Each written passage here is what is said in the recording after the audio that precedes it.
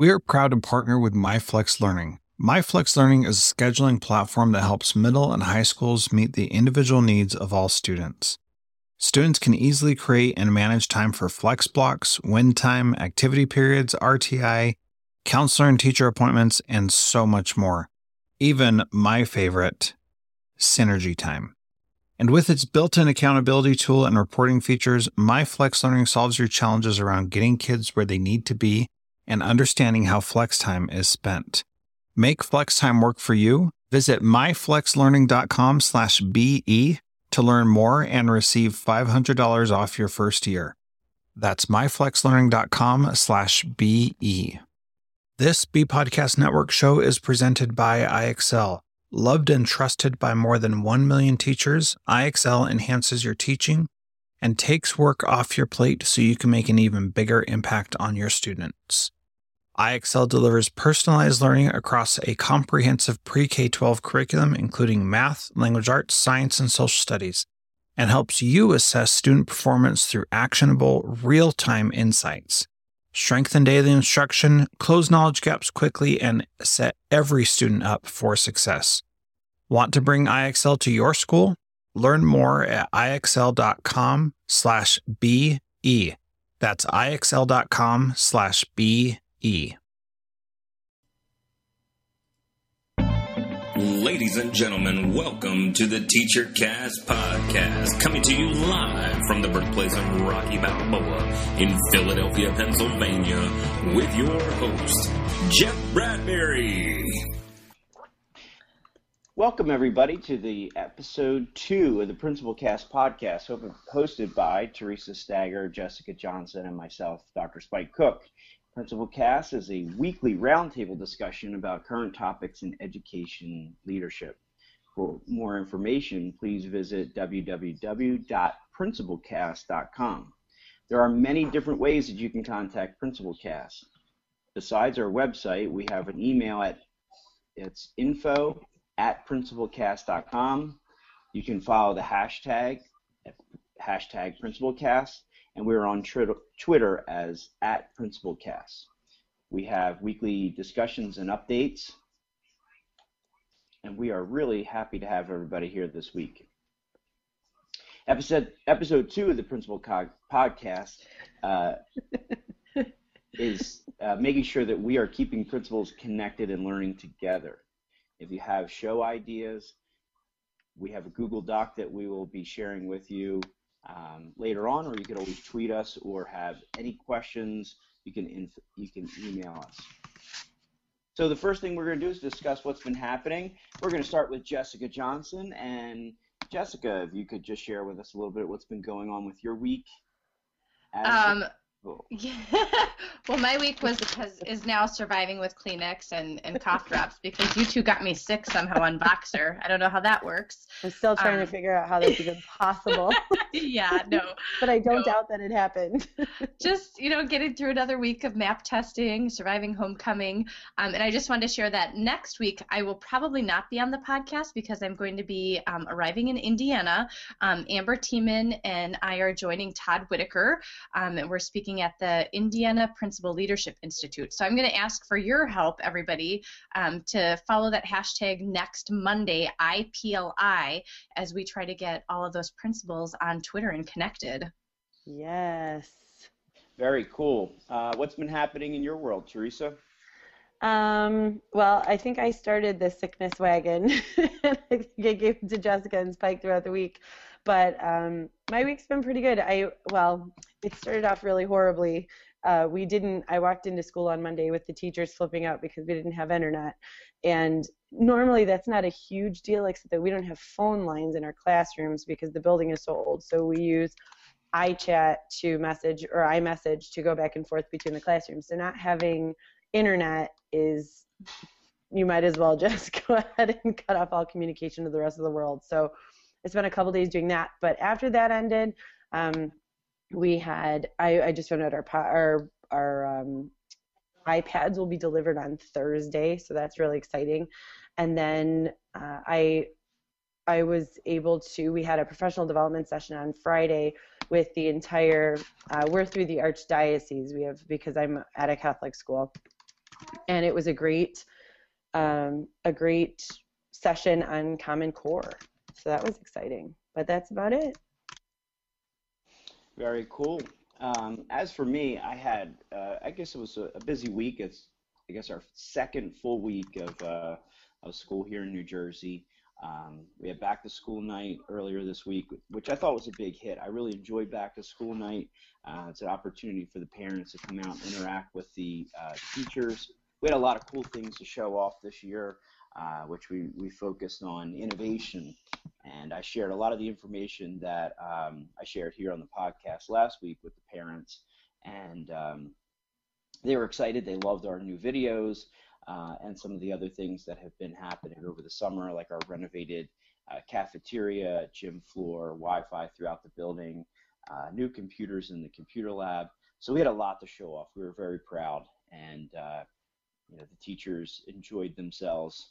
Although it is a long, long night, I think overall everything went really well.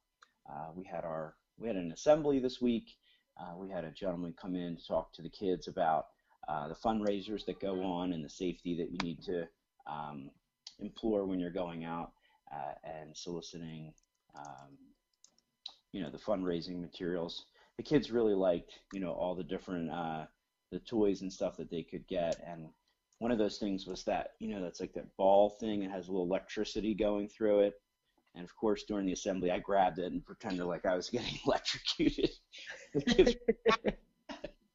So that was pretty cool. And then we are rolling out a new reading program. We actually got picked to do a pilot for the reading program Reading Street through Pearson.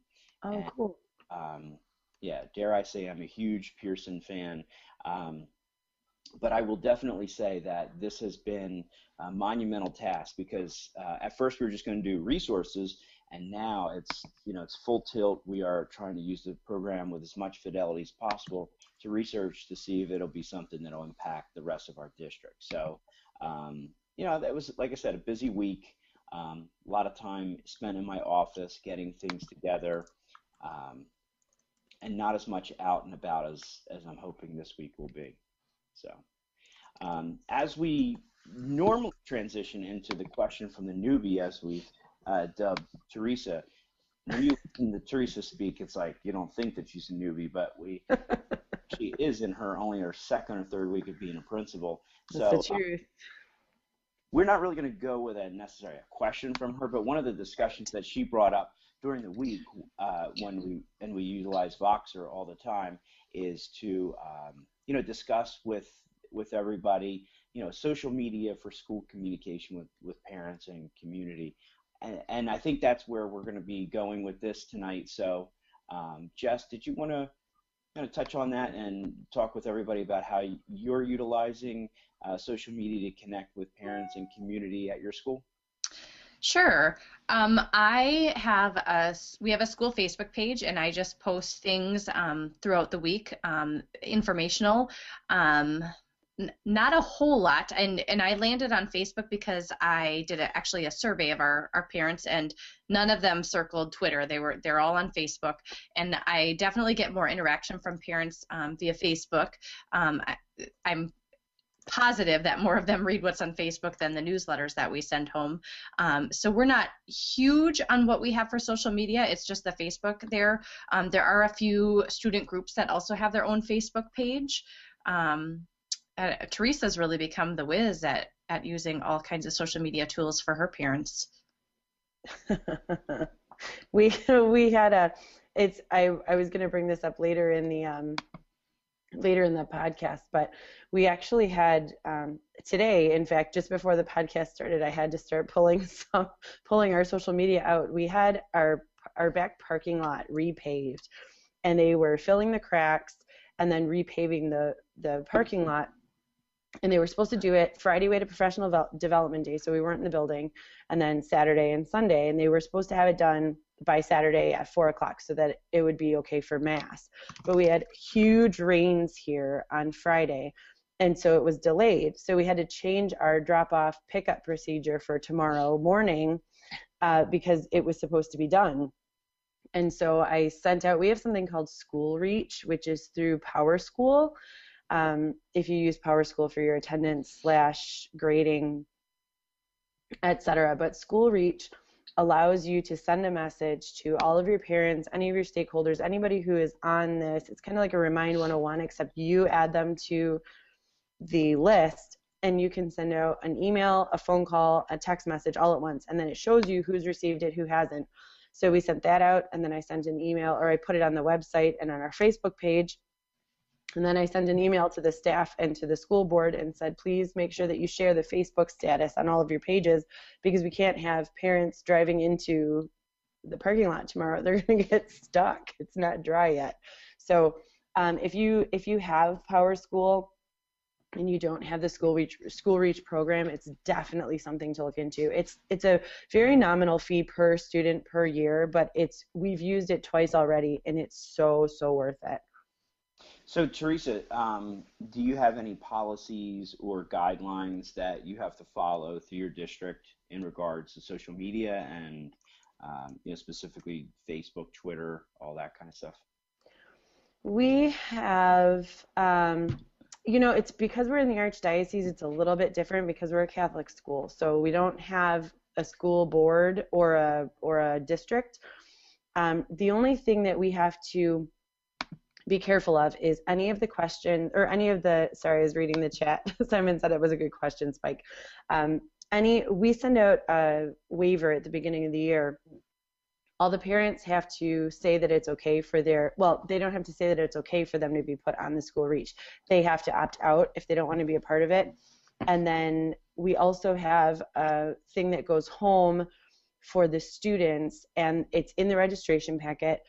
And at the very bottom it says whether or not we can use their names for, I can't remember what the bottom one is, but the first one is being able to use their pictures for promotional material, social media, etc. So they say yes or no, and we have, I want to say there's at least one student in every class that we can't use their picture for one reason or another. So we have the teachers know who that is, and we have it posted in the office so that we make sure that those never go out. But other than that, we don't really have anything Archdiocese wide. Yeah, Teresa, ours is very similar, and actually Simon Miller just asked that question about how do you handle, now the chat's going so fast, how do you deal with social media or the comments on Facebook, and then the ones that opt out for social media. And ours, right. It sounds like our form is very similar. Actually, we copied from some other district, and I can't think of which one right now. And it is very general, like it lists quite a few things, but when they sign it and return it, it's opting out of anything really. And this was the first year that we did that, where it's listed all of those things. And so some parents right away were sending it back because they're so used to signing everything. So right. Then I made this quick little slip that says just making sure basically that this is if you do not want your child's picture, and then right. So we stapled it and sent them all back home, and it only got about 15 for the whole school back. Yeah. And so the way that I handled that is because I'm taking a lot of pictures and putting them on Facebook all the time. I had right. My secretary type that up in a Google Doc for me, so that way I always have it wherever I'm at, and then I can just see which kids are on there, and not include them in the pictures. And then Simon also asked about how to handle Facebook comments, which we talked about this last week, and yeah. The three of us have talked about this extensively on Voxer and dealing with comments. I've recently had this issue, and it's just, we have a page set up, so parents can't just post anything. They have to respond in a comment to a picture or a status update. But I had a parent who was I'm thinking probably didn't realize the difference between sending me a direct message and posting things for everybody to see, because I was getting them both ways. So I actually hid the comments and then had a conversation with her about, this page is for informational purposes. If you have a concern, send that direct message to me, not post it on the Facebook page for everybody. Yeah, I mean, I look at our foray into social media, and it's been like probably within the last 2 or 2.5 years that we've been looking at that in our district. And my superintendent is super progressive. He's on Twitter, he's on Facebook, he's blogging, and he's also gone to a lot of the major conferences to listen to various speakers. And so his philosophy is to keep it as open as possible. So they're not like specific policies or board policies that we have, because he and I actually attended a session with Steve Anderson, who basically said that most of your existing policies will be suffice when you're looking at social media.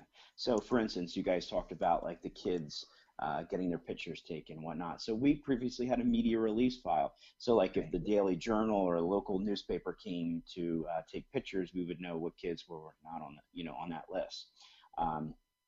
I personally took that a step further because we do a lot like on our blog, our Facebook, and Twitter, and just took that to the next level. And now we have a lot of teachers who are doing the same thing.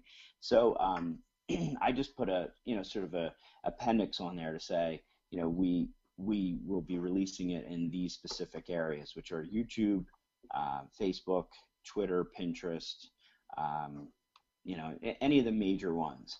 And most of the time, everyone is okay with that. There's a few, like you guys said, like maybe in every class, and the teachers are cognizant of that. I mean, I saw, like for instance, the other day I was in class and we were doing a video in one of my fourth grade classes, and there were 3 kids that were on that list. So they were just sort of taken out of the shot a little bit, and then later on, they were part of it, but it was like their backs were to the camera and stuff, Right. where they were holding the camera. So the teacher was really cognizant of that and wanted to make sure that they're part of that. But I think most parents, like if they're asked, it's funny, if they're asked to be in the newspaper, they're good with that. I think social media, it's a little bit different, but I certainly think that the way that our superintendent looks at this and the way that he works with the board is that we really haven't had a lot of those issues, and if we do, it's dealt with in a more of a learning aspect. Like let's not shut everything down just because we've had a problem on social media. Right. Spike, there's some really good conversation happening in the chat room, so I want to jump in. We discussed about the certain people that can't, that say no, that their students, their children can't be. Sometimes it is sometimes it's an issue with a custody battle, things like that, where the kids just can't be, there's a problem where one parent has full custody and the other, sometimes it's a big legal issue, but sometimes, like you said, it's a fear of not knowing. Peggy says, I've heard Kathy Cassidy talk about how she handles that with her first, oh no, every time you guys add something in the chat box, it goes back to the beginning. I know, I had that same problem. I've heard Kathy Cassidy talk about how she handles that with her first grade parents, and they always approve once they see actual examples and know how she supervises, monitors, and uses it. And that's totally true, because it is, it's once people see, I had parents in my office the other day asking about how we use it, and once they understood that, we're sharing student work, we're just trying to show what happens in the classroom, they're more than about to do it. Peggy says, same thing, some are just afraid, they really don't understand. Simon Miller says, Simon says he feels strongly about this topic because student work and achievement needs to be shared, and that's absolutely true. Paula Noggle came into the chat room and says, Peggy had one parent one time refuse to sign a release to allow her daughter to live tweet from a field trip. The parent chaperoned the field trip, and when she saw the event in action, rushed up to me and asked if she could sign the permission. Unfortunately, it was too late as all the slots had been filled, but parents' fear definitely changed. And those are really, really good questions. And I think, like when you take a look at this, like, and then there's even the other fear, like, I don't know if you guys have this, but we're in a rather large district. So there's also the fear of the administrators or teachers getting involved in this. So early on, when I call it like the Wild Wild West of our school district, there was a couple people that jumped on, and actually one of the vice principals got hacked somehow, some way. Her Twitter account got hacked. And the superintendent was amazing about it because he knew that she wouldn't post these things, and so they tried to, go through, find out who it was. They weren't able to. We're able to shut the Twitter account down. And he also was, trying to tell her, like, just because this happens one time, that doesn't mean that you should give up on all social media. Social media is not bad. So once again, I feel like we're working in a environment where the superintendent is trying to look at this as a learning experience as opposed to, sort of a gotcha, or one problem happens and we close everything down. Have you guys ever had anything like that, or anyone that you've known that's had, problems with, their account getting hacked or anything like that? I never have, but I remember, Spike, your blog post, like, I don't remember, a year and a half ago or something, with all the things you encountered, and I just died laughing reading, like, when somebody hacks into your account, I mean, unless you're a Twitter newbie like Spike was at that time, that, look at these horrible pictures of you on Facebook, or people are talking about you over here, and like Spike freaked out about who was saying bad stuff about him. And I guess I knew that right away. So I get those DMs all the time and I just ignore them. But unfortunately, that's when people get hacked. And right. Yeah. That's one of my favorite blog posts. And all of a sudden, all of your parents and stakeholders that are following your Twitter account are being sent information on how to lose weight in 14 days. Yeah. I'll tell you what, though, I'm glad you brought that up, Jessica, because I was thinking about another situation happened. But yeah, I got a DM from Matt. I think it was Matt Renwick. And you gotta trust Matt Renwick. Yeah, but I was new to it. But it was one of those things like, hey, they're saying really mean things about you. I'm like, really? And I go and click the link, and then it was blocked by my organization. And then we went through this whole thing, and we got IT involved, and they were like, oh, that is a bad link and a bad place, And it was like somewhere in Russia, of course, And yeah, but there was like a good 20 minutes there where I'm thinking, oh, why did I get involved in this? Like, I put myself out there. I'm so glad you reminded me of that. And then I actually called Matt on the phone. I'm like, is everything all right? Oh, poor Spike. Yeah, and then I blogged about it too, But I think that also happened to Chris Wedger. Yeah. I don't know if you guys follow him, but there was something that happened with him, and I remember him blogging about that as well. So anyway, Teresa, do you have anything else that some people are asking about? Well, here's a question that came up today from Jeff about whether, when a school is having a Facebook account, should all of the clubs and activities have access to that one Facebook account, or should they have separate Facebook accounts, which I just thought was an interesting topic. And I'll just share up my opinion that which isn't right or wrong. It just really depends on what your school and your community wants. But I'm just thinking that if you have a lot of teams or groups that are going to be sharing information to that Facebook page, parents might get bombarded with the amount of things being shared versus if, they just want to follow the football team's Facebook page and just the, whatever Facebook page, then they'll only get the things that they want versus if it was everybody sharing onto that one, and if there's too much information, they might stop checking it. Yeah. We have like I said, it's a rather large district, so there's 11 different schools. So you can imagine, all the different departments and all the different activities and stuff that are going on. And right now, it's not regulated in the sense that we have one particular way of doing things. It's very much left open to each of the principals or, clubs, or, however you want to frame it. So we have our own Facebook page. It's monitored by, there's about 3 or 4 of us that are monitoring that, so we can post as that Facebook page or ourselves. And it's usually those teachers who are the ones that are blogging and they want to get their blog posts out. I don't use it too much for announcements and stuff because, honestly, a lot of our parents aren't necessarily on it as much as we're trying to kind of share everything, throughout the world. But my take on that is that I like it that way as opposed to having one, major, Facebook page for.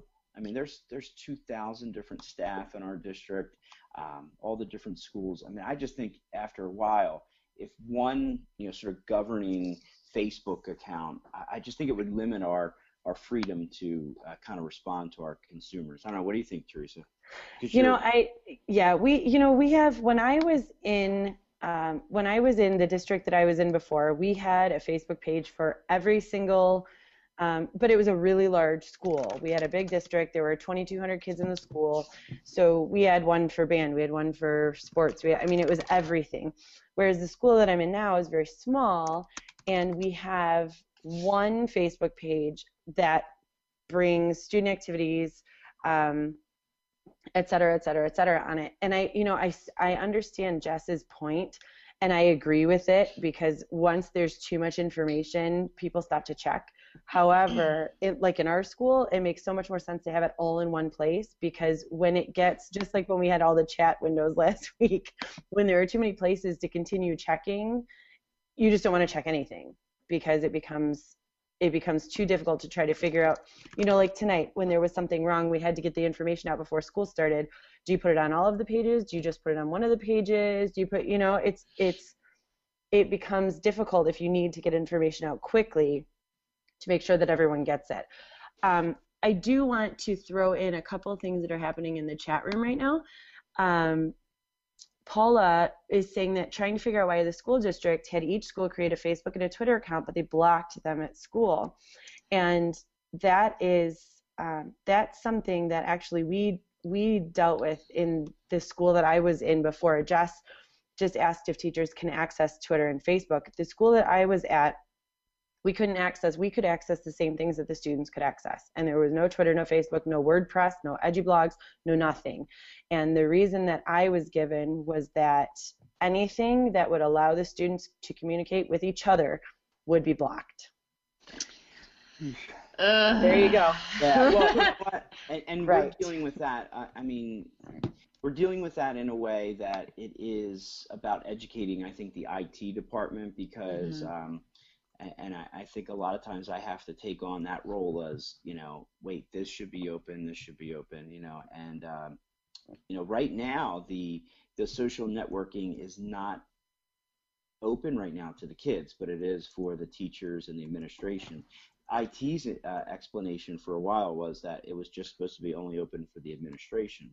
So I found that really troublesome, because I was working with a teacher, and we were prepping for a PLC meeting, and we went on Pinterest, it was blocked. We went on SlideShare, it was blocked. And I'm like, this goes on? Like, this is I thought it was all open.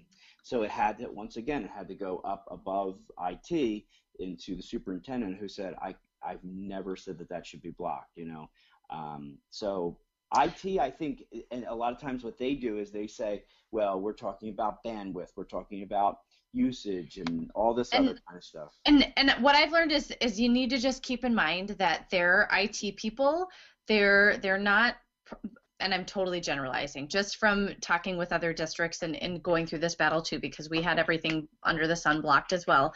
But they know the laws for what students should be able to have access to and what they shouldn't, in terms for you to get your whatever funding that is, I can't remember, and they look at bandwidth. They're concerned about the school getting in trouble. So I spent many years trying to continuously sharing the information on why social media is valuable for staff learning, for sharing the communication with parents, and it took sharing information from other great people. Even though I was saying the same thing, when Eric Scheninger says it means more. Or when we went to the Slate conference and they heard other people saying it meant more than just me saying it. So for me, it took several years of constantly sharing that information to us to get to this point. But yeah, Paula, I kind of laughed when I saw that you said you have a school Facebook and Twitter account, but it's blocked for the staff. I would just keep asking those questions. Why is it blocked?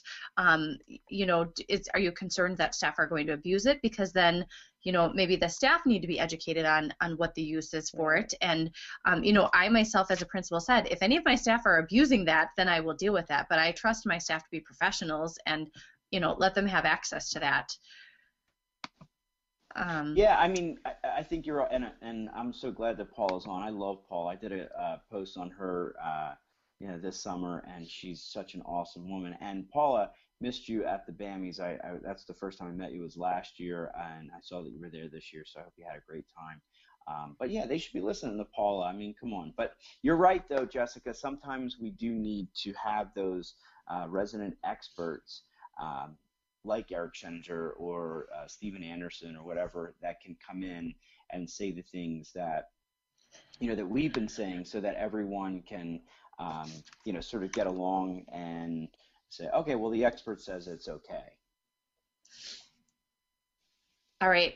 One other question. I was just laughing at Craig Yen talking about needing the sanity to play Candy Crush while connected to Facebook during downtime.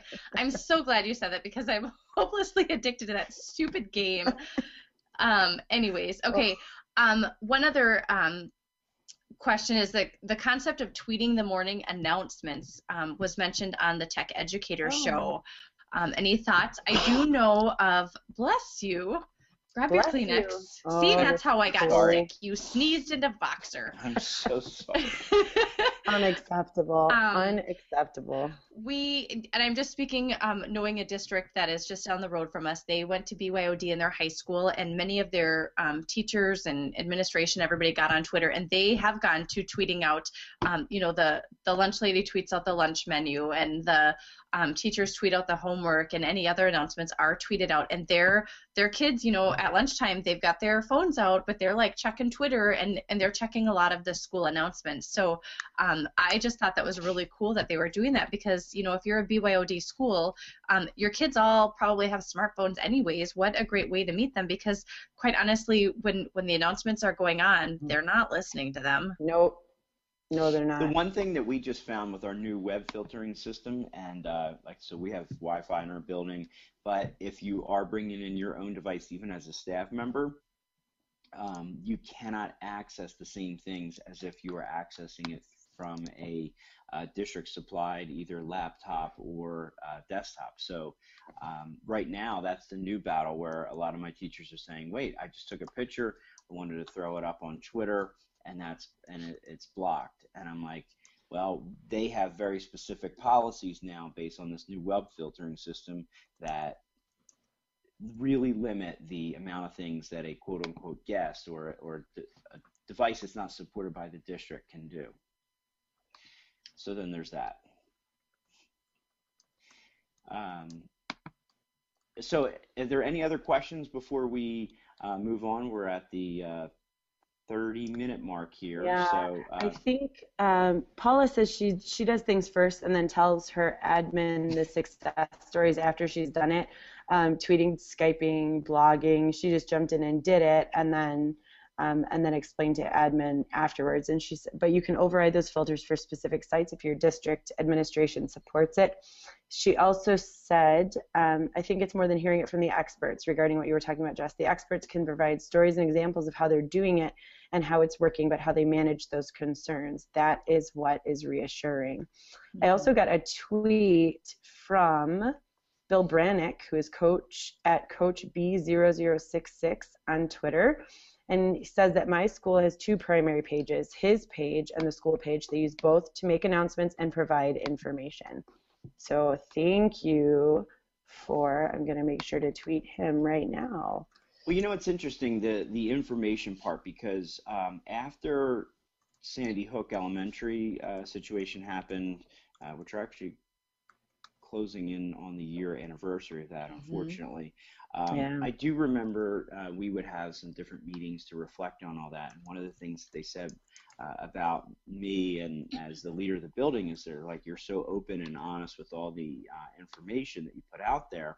And we think that's great for the parents, because like on our blog, we have a weekly, overview. So they'll say, perhaps you don't need to put where we are at all times. So we're going to have an assembly at 9:30 in the gym.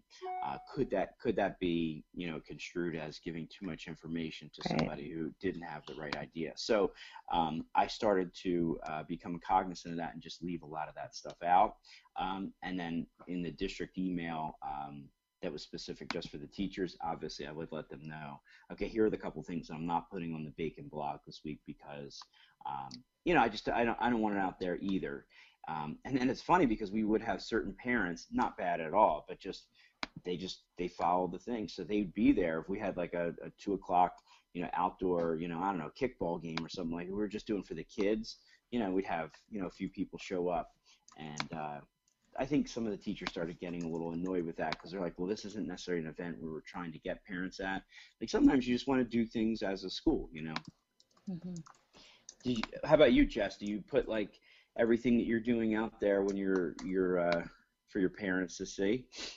No, I don't. And even last year, like I never posted pictures because we didn't have that social media release form, and I just was kind of nervous about it. Right. So, but I did the backwards way that I posted things on our website, and then I linked from the Facebook page to the website. And I do post a lot of pictures on the website, and I tell them it's the window into our world for them to see all the great things that I see. But I try to. I don't know. If there's an upcoming event that parents need to know about, I try to make sure to always have that on Facebook. Oh, it looks like I just saw a tweet from Dr. Bill Brennan, who just recently finished his dissertation, did a lot of work on social media and connected principles. So welcome to the show, Dr. Brennan. Yeah, I enjoyed having that conversation with Bill when he was doing his dissertation. Oh, I was in that too. Yeah, that was fun. Cool. All right, so how about we sort of transition into one thing? Here's an idea, just an article that I read over the week. We have a section called Keeping Current. We have one article this week, and it may tie in with our social media because what if we, here's some thoughts here, what if we had a 4-day school week, every Friday was PD? What do you think about that? And also, what role could social media play in that? Jessica. That is this is a big question. There's so many factors in that. Well, I mean, if you're taking away that school day, obviously the rest of the days have to increase in time, or you're having to have a longer school year because I know in Wisconsin we still have to have 180 days. I have no idea what Jeff is doing right now. He's just distracting me.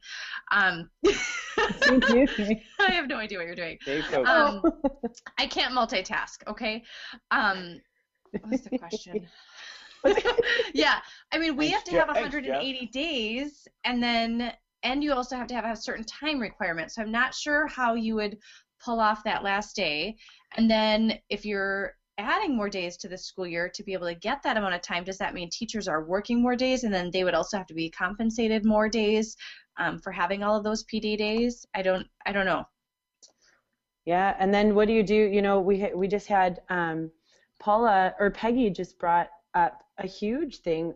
So much to consider. One big huge thing is that the parents have to arrange childcare for that 5th day. I know that would not work in my district. That would not work. Peggy says they had early dismissal 1 day a week and got it by adding time to the other days so they could meet the time requirements. Craig says they've already taken quite a hit already in our district, hours cut back tremendously. Yeah, it would be so, in a perfect world, it would be amazing to have an entire day every week of professional development, but I just don't think it's realistic. No. Not with everything that we have to do. And then, you talk about the kids now have a 3-day weekend. So as opposed to having 2 days between when they're going to school, now they have 3 days between when they leave school and when they come back. And if you're in a high poverty district, which this would be a concern for me, how many of them are not eating good meals or eating really much at all over the weekend? So I want them in school. Absolutely. It's that 5th day is really important to a lot of those kids, not, just like you're talking, not just for education wise, but because they need it. They physically and nutritionally need it. That's interesting. We're in a high poverty school. I thought about that. Yes, from the teacher's perspective and all that, it would be awesome, phenomenal. But from the kids' perspective, it would definitely, I think, be troublesome. We experimented a little bit in the spring of last year. We had some extra money, and we tried the 6-day week where we brought kids in for half day on Saturday for like a Saturday Success program. Kids were awesome, and they were there early. They loved it. The parents loved it. We could do different things. And it was kind of like a little bit test prep, but we were able to, in my opinion, just increase the amount of time where kids are learning and they're engaged, but they say that in the future, not all the learning is going to happen, in the 4 walls the classrooms. So as far as blended and all this different stuff, which I'm sure we'll get into at a different time. And I'm not exactly sure where elementary falls into place with that. So looks like we'll transition into our fifth part of the segment tonight, and that is principles to follow. We'll start with Teresa. Why don't you give us your principle to follow and why and where we can find them? My principle to follow is actually, for those of you who are listening that don't already know, we had an original episode that was not played on TeacherCast TV, and it ended up, we tried to record it on our own, and it ended up just being a podcast of me the whole time because I thought that I had everybody's, long story short, we didn't end up using it.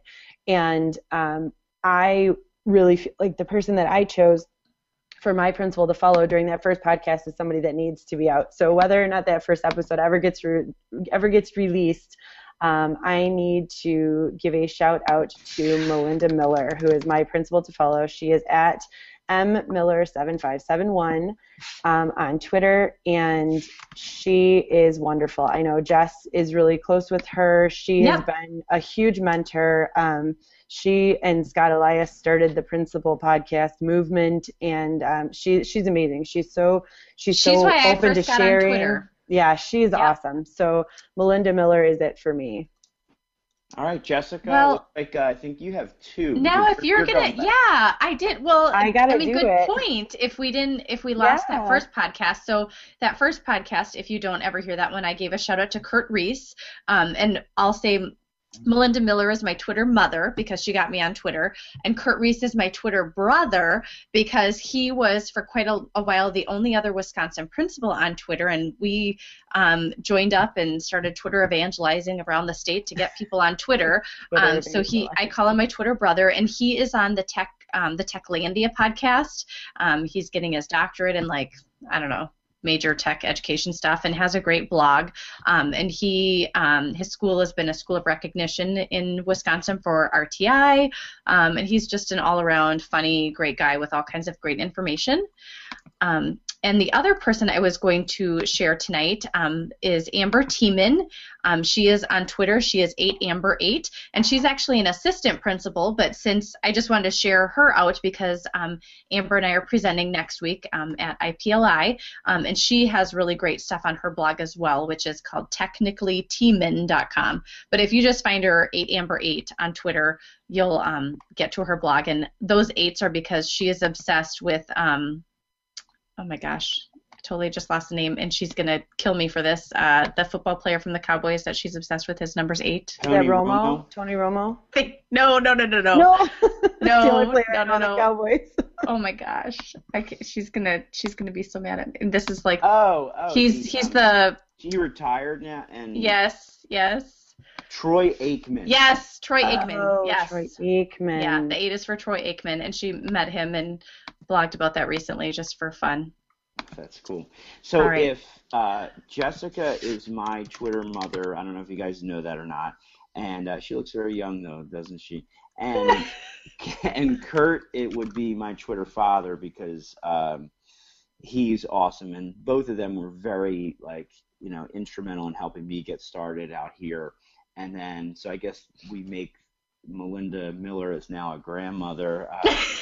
Which she really liked. Not old enough to be. Yeah, she really liked that the last time she we does. did So, and I'm going to keep doing. We'll call her a godmother.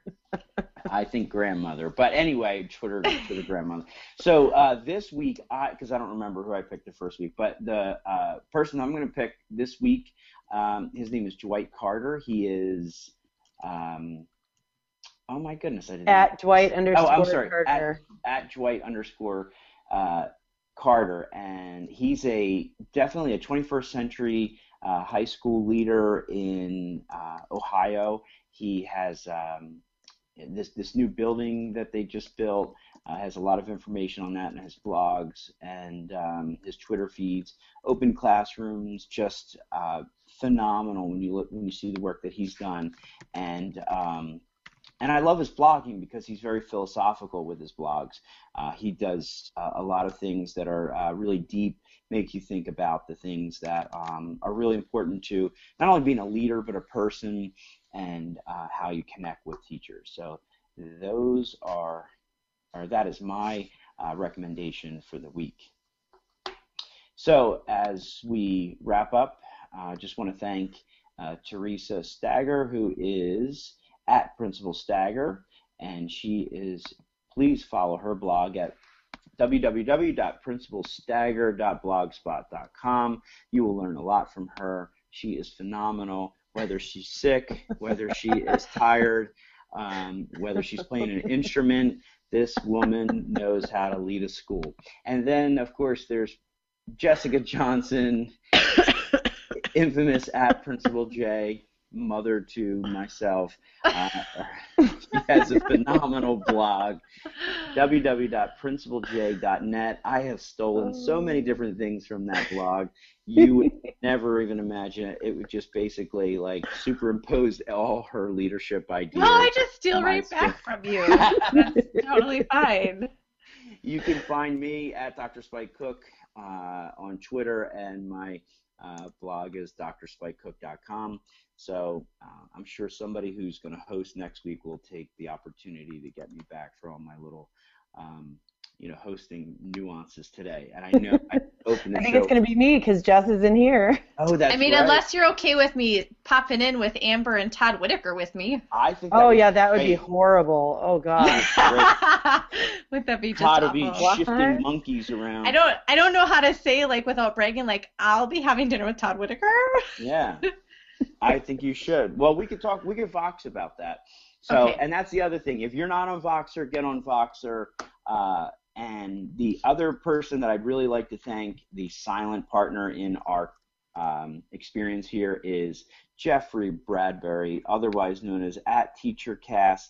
He is phenomenal. He is hosting our show, producing, editing. He also is part of the brainstorming team. And ladies, please say something great about this guy. He's amazing. He spent so much time just trying to help us get this off the ground. He's put everything together. He tells us how to do it the right way to make sure that it works right.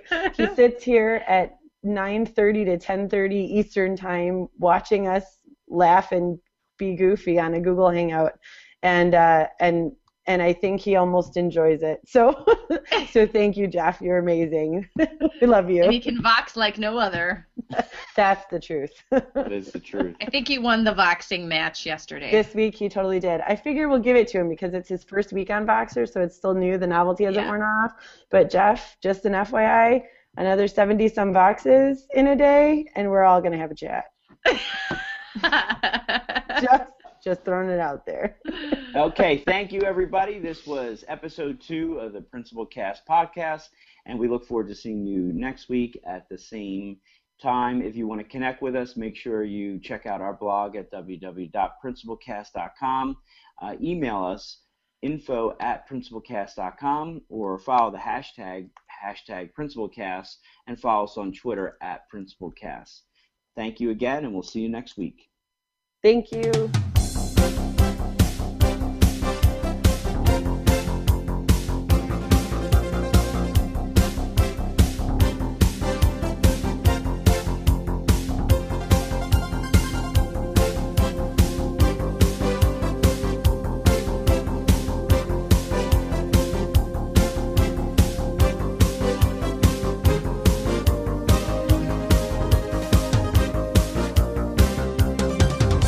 There are lots of solutions out there for giving students what they need when they need it. But when do they actually do all those things? You need flexible time. When added into your master schedule, Flex Time enables students to get extra help or intervention, meet with teachers, make up work, get physical exercise, and try new enrichment offerings. If you're thinking of giving it a try, check out My Flex Learning, which unlocks the benefits of Flex Time without the common challenges. Its intuitive design and SIS integration makes implementation and training a breeze. Make your Flex Time work for you. Visit myflexlearning.com/B to learn more and receive $500 off your first year.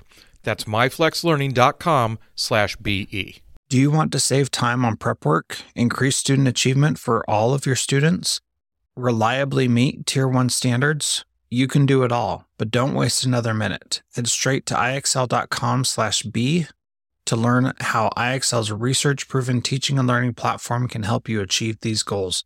That's ixl.com/BE.